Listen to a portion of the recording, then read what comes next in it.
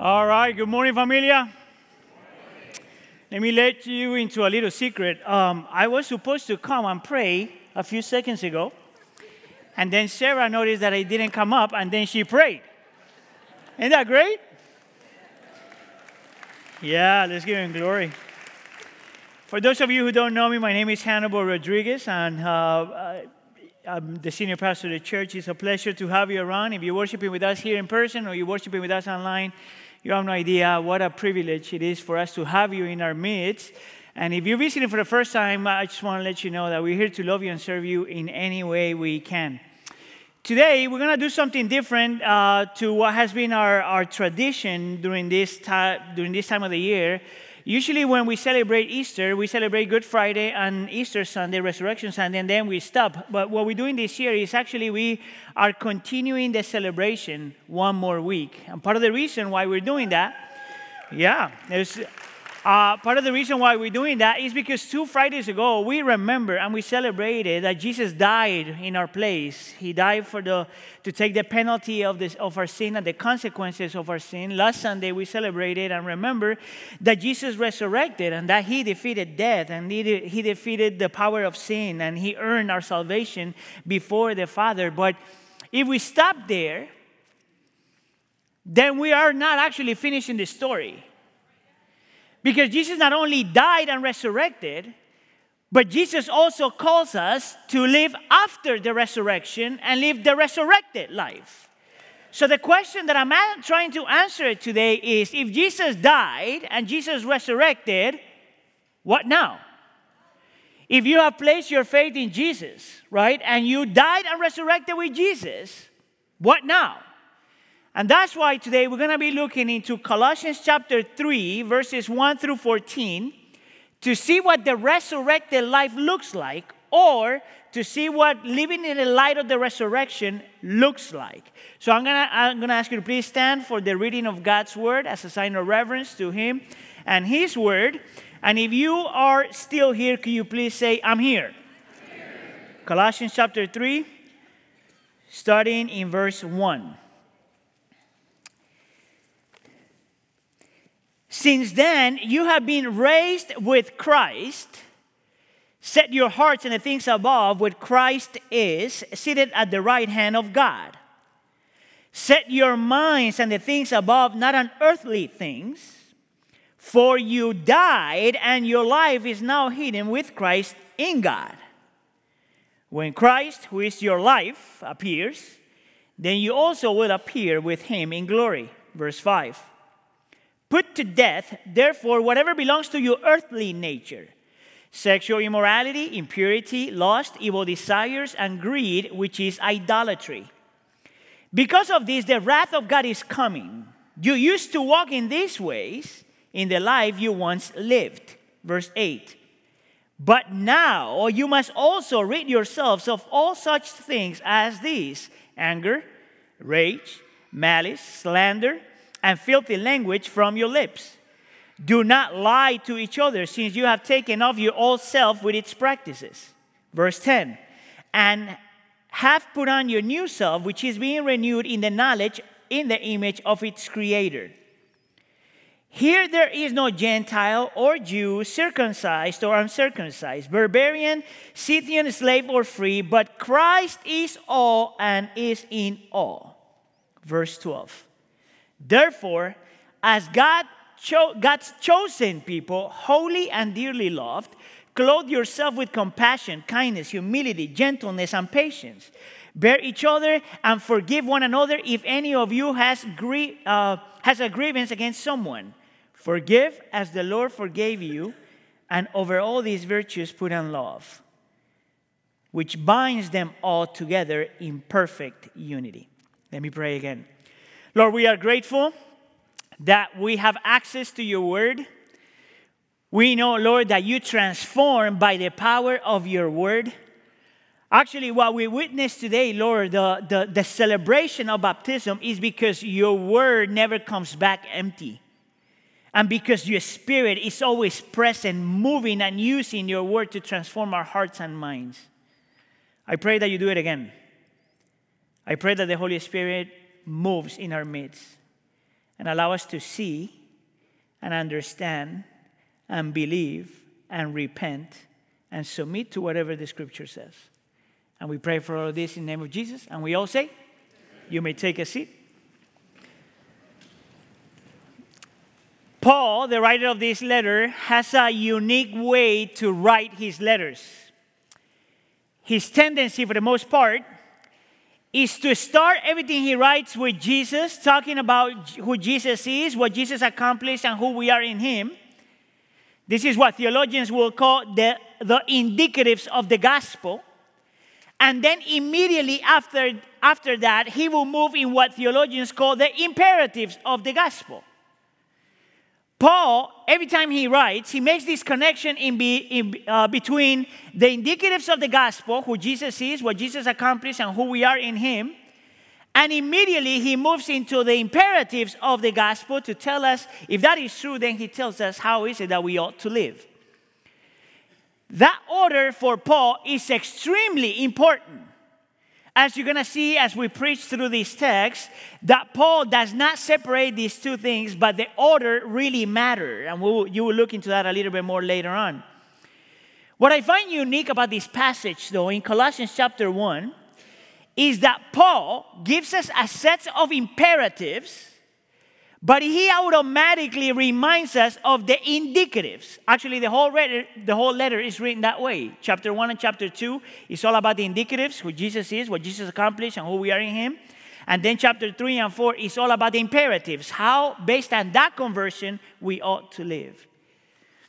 So what I want you to see here is that Paul is saying something similar to what John Calvin said many years ago. John Calvin used to say that salvation is by faith alone. You don't need to earn it. It's faith alone. But that faith never comes alone. Meaning that if you truly believe, there should be transformation in your life. That's what Paul is arguing here. So today, we're going to spend a few minutes talking about what does it mean to live in light of the resurrection. If Jesus died and resurrected, and you place your faith in him, assuming that you're all Christians, then how is it that your life is supposed to look like? And he's going to give us 4 things that we should do. Number 1, he's going to call us to fight for and with your heart. If you're a believer, that's your call. Number 2, he's going to call us to fight for and with your mind. Number 3, he's going to call us to fight for and with your will. And number 4, he's going to call us to fight for and with your community. Your heart, your mind, your will, and your community. Ready? I need you to do me a favor. Look at the person next to you and ask this question. Do you know how to fight for the things that matter? Go ahead. All right, point number 1. Can we put the point number 1 on the screen? There you go. Point number 1. Paul calls us to fight for and with your heart. Now, here you see right at the beginning in verse 1, the first imperative. Colossians chapter 3 verse 1 says, since then you have been raised with Christ, set your hearts on the things above where Christ is. Let me read it again because the guys are a little bit behind back there. Since then you have been raised with Christ, set your hearts on things above where Christ is. It's super important that we understand what the Bible means when we use the word heart. See, in the Bible, the word heart is not just this muscle that we have that pumps blood all over our system. And the heart is not just the place where you have your emotions and you feel things. The heart in the Bible is almost like the center of control of everything else. The heart in the Bible is where your emotions come from, where your thoughts come from, where your will is affected, where everything you do and are come from. The way we have explained it here in the church is that your heart is when you find your affections. What you truly love is in your heart. What you truly hate is in your heart. What you truly enjoy is in your heart. Everything we are, everything we have, everything we do flows from your heart. Isn't that the reason why Jesus would say something like, every word that comes out of your mouth comes from your heart? I mean, that's a crazy statement if you think about it. Because when we are mean to one another, we could say, I'm sorry. Oops, I'm sorry. I didn't mean to say that. And every time I hear that, I'm thinking like, oops, yes, you did. Think about it. What happened is that you lost control there for a second. But whatever comes out of your mouth is actually a reflection of your heart. If you think that way, it makes sense why Paul would say, set your hearts and things above, where Christ is. This is Paul saying to people of the resurrection, fight for your hearts. Fight for your affections. Don't allow your heart to be entangled with other things. Don't allow your heart to be distracted by other things. Don't allow your heart to love other things much more than when you love God. Because whatever comes out of your heart, whatever is in your heart dictates your entire life. Let me continue with the topic of fighting for a second. Because how many of you guys have had a strong disagreement with someone? If we don't want to use the word fight here, right? That's one person at least. There you go. You guys are holy. And James asked the question, what causes fights and quarrels among you? He's asking the question, what makes us fight with one another? And people will be quick to respond and say, well, he got me upset. Or she got me upset. But that's not what James says. James says that the reason why we fight and we have issues with one another is because our own desires are fighting within us.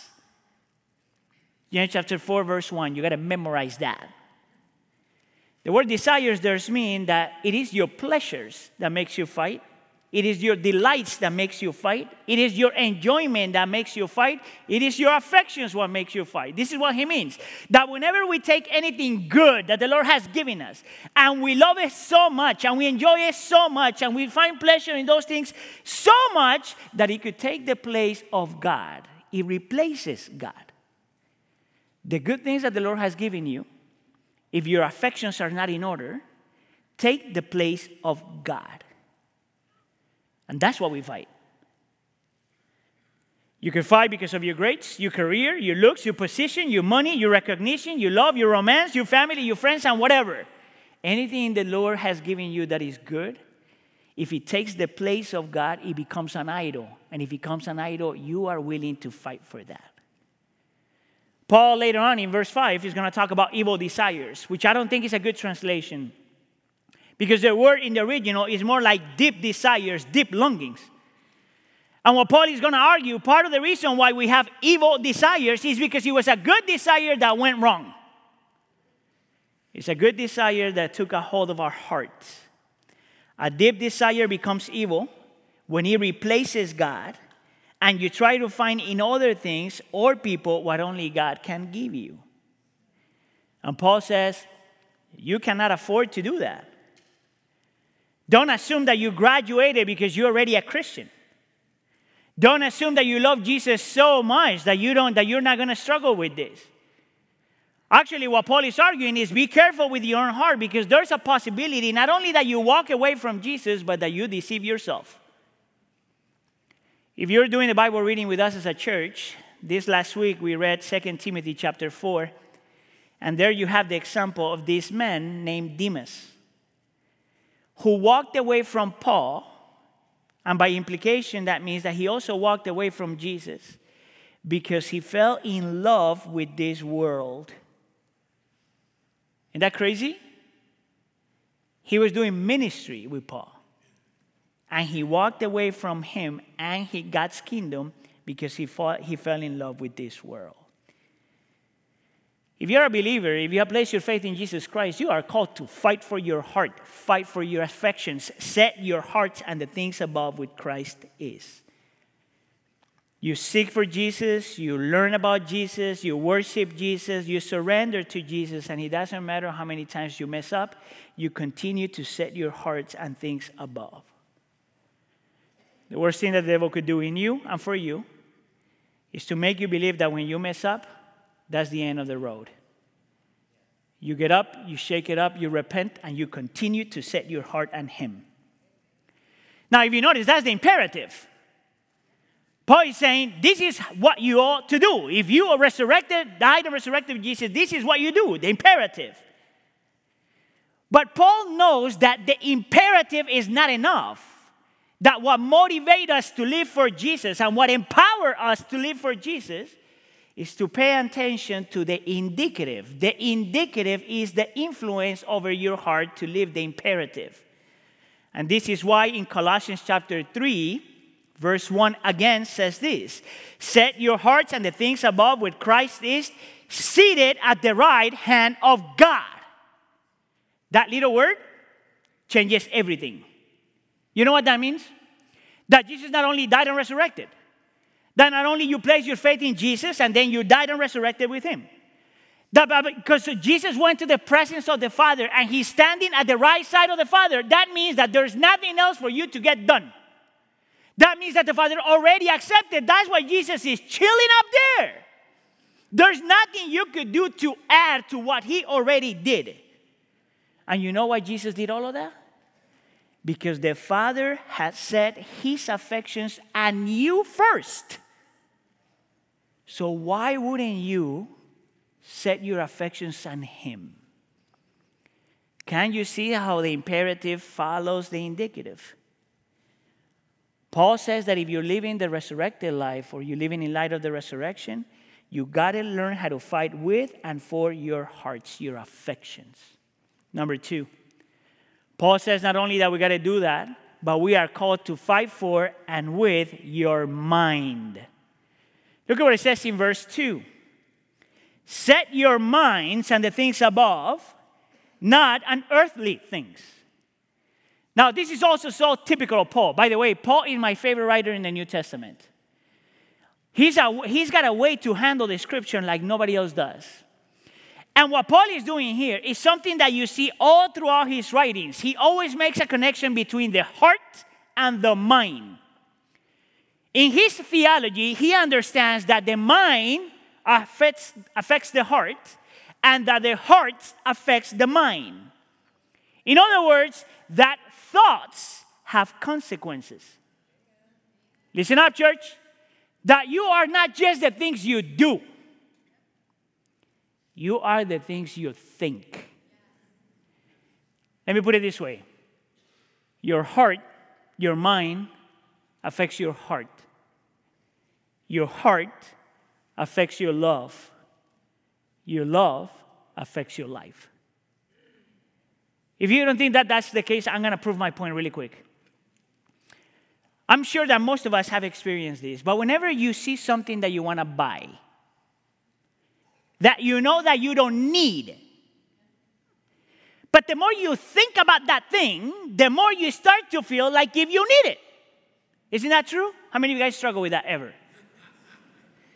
See, that's the thing, is the more you hold the thought in your head, the more you embrace that thought in your head, the more you hold that, the more your heart starts to say, man, I really need that. When you already have 20,000 pairs of shoes already. I'm talking to guys, by the way. You see, I don't know why my brother was laughing so loud. Let me give you another example because I think I find it in Scripture. Your identity is the same. See, in this church right now, whether worshiping in person or online, everyone can be divided into one of these two groups. Either you are part of the traditional group or the modern group. And both groups tells you what should define your identity. And both groups are wrong. Here, if you're part of the traditional culture, traditional background, your identity is based on what your community thinks of you. Your identity is based on what your parents think of you, what your great-grandparents think of you. The problem with that identity is that not only it ignores whatever God thinks of you, but it creates this frustration because your entire life you are thinking, well, I need to be accepted by my people. I cannot let them down. I need to fulfill their standards. You are whatever your community says you are, and that controls your life. The way to live that life is almost like if you got to look out first in order for you to figure out who you are inside. But can you see what the problem is? Because if your community is off, then you're off. On the other hand, which is more like a modern thing, you are not your identity is not based on what people think of you. What the culture tells you is that you are whatever you think of yourself. You decide who you are. You could be whoever you want to be. You could be whatever you feel you are. You know what the problem is with that? That not only you don't pay attention to what God says you are, but the irony of it is that even though you say that you don't need to be approved by anybody, as soon as you say that you want to be something, you go and look for someone that tells you, that endorses what you want to be. In other words, as much as you think that your identity is based on looking in and not looking out, at the end of the day, you're trying to identify yourself by looking in and then looking for somebody else outside of you that agrees with you. But what Paul says is that is not how you figure out your identity. Your identity comes by looking up. Set your minds on things above, not on earthly things. You are defined by who God says you are, not by who you think you are or your family says you are. You are what God says you are. Set your minds on things above. That is the imperative. But notice once again that Paul is going to appeal to the imperatives by reminding you of the indicatives. Look at once again in verse 2 and verse 3. Set your minds on things above, not on earthly things, for you died and your life is now hidden with Christ in God. Can you see it? You are in Jesus if you have placed your faith in Him. You are not defined by what people say, your family say, your traditions say. You are not defined by whatever you think you are. You are defined by God that you are in Jesus. If you have placed your faith in Him and Jesus died and resurrected, then you also died and resurrected. And the beautiful thing about this is that however God the Father sees His Son, that's exactly how He sees you. Listen, if God the Father loves Jesus, He loves you just as much if you are in Him. If God the Father is committed to Jesus, God the Father is just committed to you if you are in Jesus. If the relationship between the Father and the Son is unbreakable, then His relationship with you in Jesus is unbreakable. Listen up. If the Father already set His mind on you, and that's why Jesus went to the cross, why wouldn't you set your mind on Him and His kingdom? That's an imperative that flows from an indicative. Paul knows that we need to fight for our minds and our hearts. Paul knows that there's ramifications when we don't know how to do that. And number 3, Paul is also going to call us to fight for and with our wills. Now, on this one, I'm going to spend a little more time because I think it's extremely important that we understand why is it that Paul talks about the things he talks about and in this order. Did you guys notice? Verses 1 and 2. It's all about your setting your affections in Jesus and setting your mind in Jesus. And after he does that, he comes and talks about, he's going to talk to us about our will. Why is it that Paul is following that order? Why is it that he's not appealing first to your will and then to your affections and your mind? Let me explain to you why is it that Paul is not doing that, and he never does that. This is the reason. Because if God appeals to your will, number 1, you think that this is on you. Because if God appeals to your will alone, then he can create in you a moralist, someone that is good just because you're good. And because if he appeals to your will, then you're going to think that you could save yourself. That's why he doesn't do that. You know what he does? He appeals to your affections. He appeals to your mind. And then once you have that, he knows that by nature, you are going to want to surrender your will to him. If you grew up in a religious home, your house was full of rules. If you grew up in a home that understood this, everything was about Jesus, his glory, and what he did for you. And the result of that is that you are going to want to submit to Jesus. Let me put it this way. We are driven by desires. You are driven by what you feel in your heart to be true. And I'm making something up, okay? So this is fiction, church. It's about to get personal, but it's fiction, all right? I want to prove to you how that's the case. That you don't change just because people tell you to change. I want to prove to you that you change when your heart changes and your mind changes. Your will follow that. So let's pretend fiction. Okay, can you say fiction? Because I got to make sure that you understand that. Let's say that there's a boy that is in love with love. And that boy happens to be in love with one of my daughters. I have 2 daughters. All right? Yeah, relax. Hold on. So this boy that is in love with love shows up to my house when my wife and I are not there. Terrible mistake. The boy tells my daughters, baby,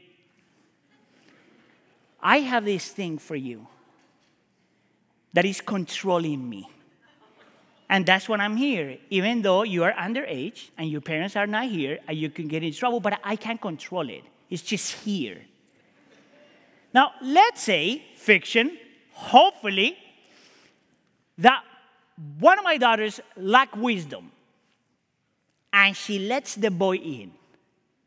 Mistake number 2.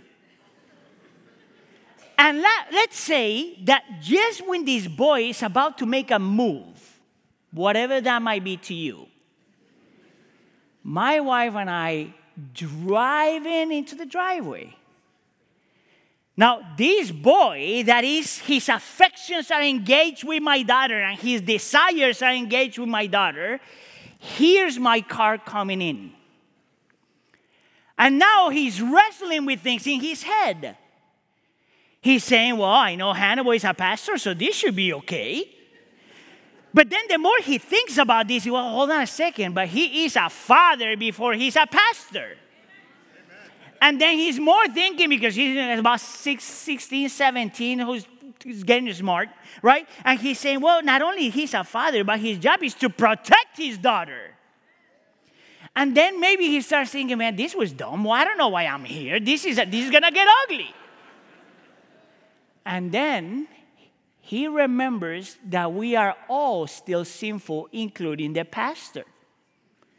So in his head, he say, well, I don't know if this guy is really holy just yet. So let me just figure this out. He's got 2 options. Either he's controlled by the affections and desires for my daughter, or he's controlled by his affections and desires to stay alive. Is that true? So guess what he does? He runs for his life. Because that desire was stronger. That's how we all live. We are the boy. We are controlled by what controls our hearts. And by what controls our minds. If we do that, then our wills will follow. That's what Paul is doing here. And now that he made all that case, now he's going to appeal imperatives to our will. Look at what he says in verse 5. Put to death, therefore, whatever belongs to your earthly nature, whatever you have in your sinful nature, sexual immorality, impurity, lust, evil desires, and greed, which is idolatry. And then in verses 8 and 9, he continues the list. But now you must also rid yourselves of all such things as these: anger, rage, malice, slander, and filthy language from your lips. Do not lie to each other. Can you see it? He says, if this is true of Jesus is, If Jesus died and resurrected, if you died and resurrected with him, now put this to death. Whatever is a sin against God, whatever is a sin against others, and whatever is a sin against yourself. Put it off.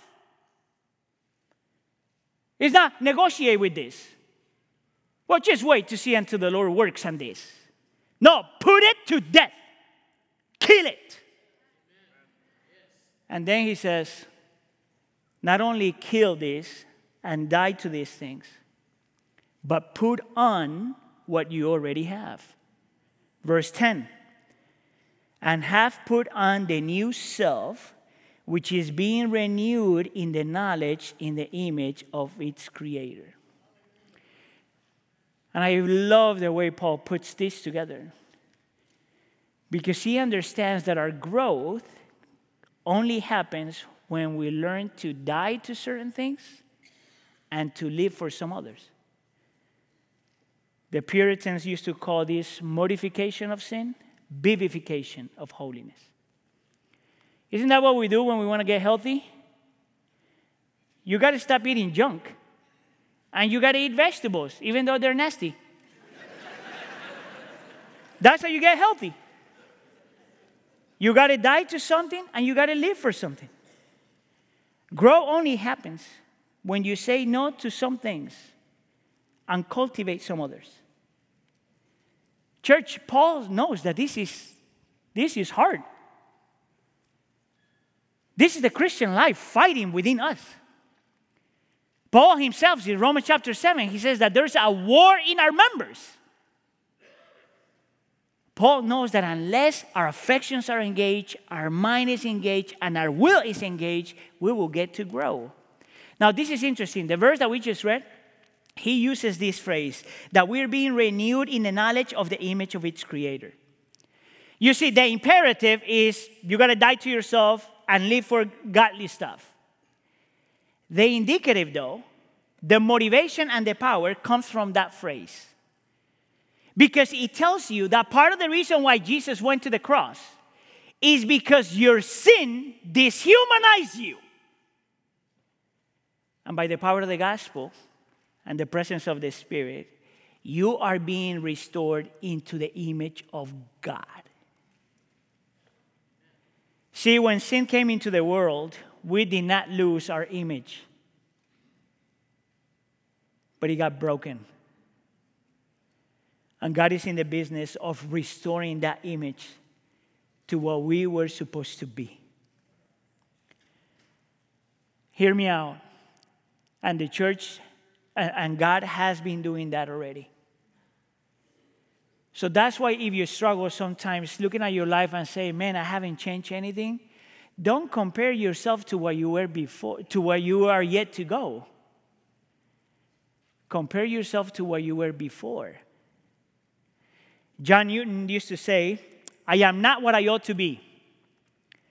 I am not what I want to be. I am not what I hope to be. But still, I am not what I once used to be. And by the grace of God, I am what I am. That is the power of the resurrection.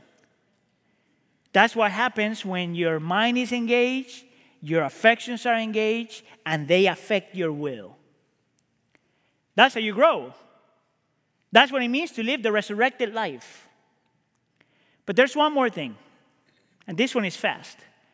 Paul also calls us to fight for and with our community.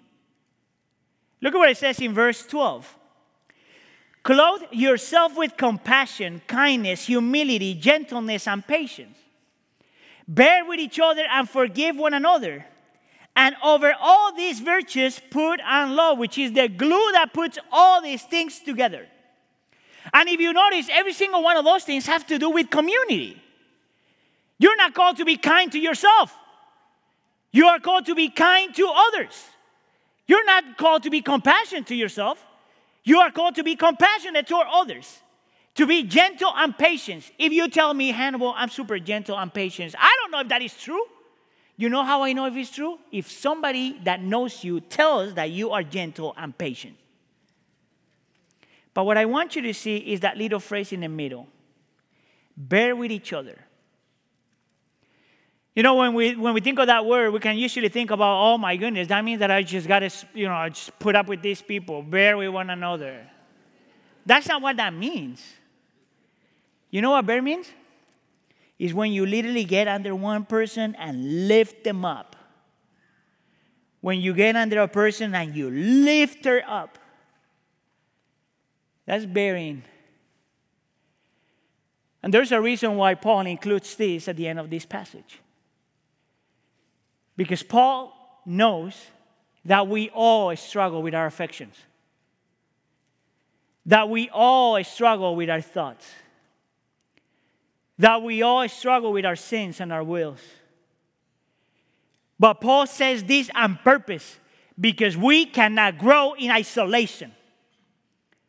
Living in community as part of the community is not an option if you want to grow. It's impossible for you to set your affections on the things above and surrender your will to God unless you are surrounded by people that when you mess up, they will continue to lift you up. Do you have that? Nancy DeMoss, in one of her talks, she's talking about power of community. And she uses the illustration of the redwood trees. If you're familiar with those trees are humongous. They're super tall. And you would assume that because they're super tall, their roots have to be deep down inside. The interesting thing, though, is that those trees are not like that. Actually, their roots are very shallow. But what those trees have is that their roots grow sideways. Ground sideways. So when there's a number of those trees, the way those trees stay strong is because their roots are intertwined. So it doesn't matter how many storms hits them. They are never removed because they are holding each other, bearing with one another, sustaining one another. Listen, if you think that you already graduated from Christianity, stop deceiving yourself. You're still sinful, living in a sinful world. You still got to fight for your affections. You still got to fight with your thoughts. You still got to learn how to surrender your will. But you don't have to do it alone. That's the imperative. What about the indicative? And this is the power and the motivation for us to want to do that. Look at verse 12. Therefore, as God's chosen people, holy and dearly loved, verse 13, forgive as the Lord forgave you. This is the motivation and this is the power. The reason why you want other people in your life is because that person and you were already chosen by God. God chosen people. You didn't get to choose God. He chose you first. And not only He chose you, but He set you apart. That's what the word holy means. He gave you a new vision, new purpose, new reason to live. And not only He chose you and He set you apart, but He loved you dearly. You know, there's a difference between loving someone and loving someone dearly. This is what I think about. For those of you that have kids, I love your kids. But I don't love them as much as I love my daughters. See, God loves everyone. But He loves you as Christian with dearly love. It's a completely different love. It's the love that is a covenant love. It's the love that never walks away. It's the love that never lets you down. It's the love that sticks with you even when you don't stick with Him. That's why we heard this beautiful testimony today. How about if we live the life? How about if we live the life of the resurrection? The resurrected life. Amen? Let's pray. My beautiful Savior, we are grateful that the Bible understands that we are broken people living in a broken world. And we are grateful, Lord, for the words of Paul that reminds us that the only way that we're going to make it and survive in this life is by fighting for our affections, fighting for our thoughts, fighting and surrendering our wills, and learning how to support one another and bear with one another. Can you please do that in us? That Wheaton Bible Church, Iglesia del Pueblo, and Tri Village may be a church that pursues you with everything we have and everything we are. We want to love you more, Jesus. We want to serve you more, Jesus. We want to surrender to you more, Jesus. We don't want to fall in love with this world. We want to fall in love with you more and more until one day we can say what God already said, that Jesus is dearly loved by us, just as much we are dearly loved by him. And we pray for all this in the name of Jesus, and we all say,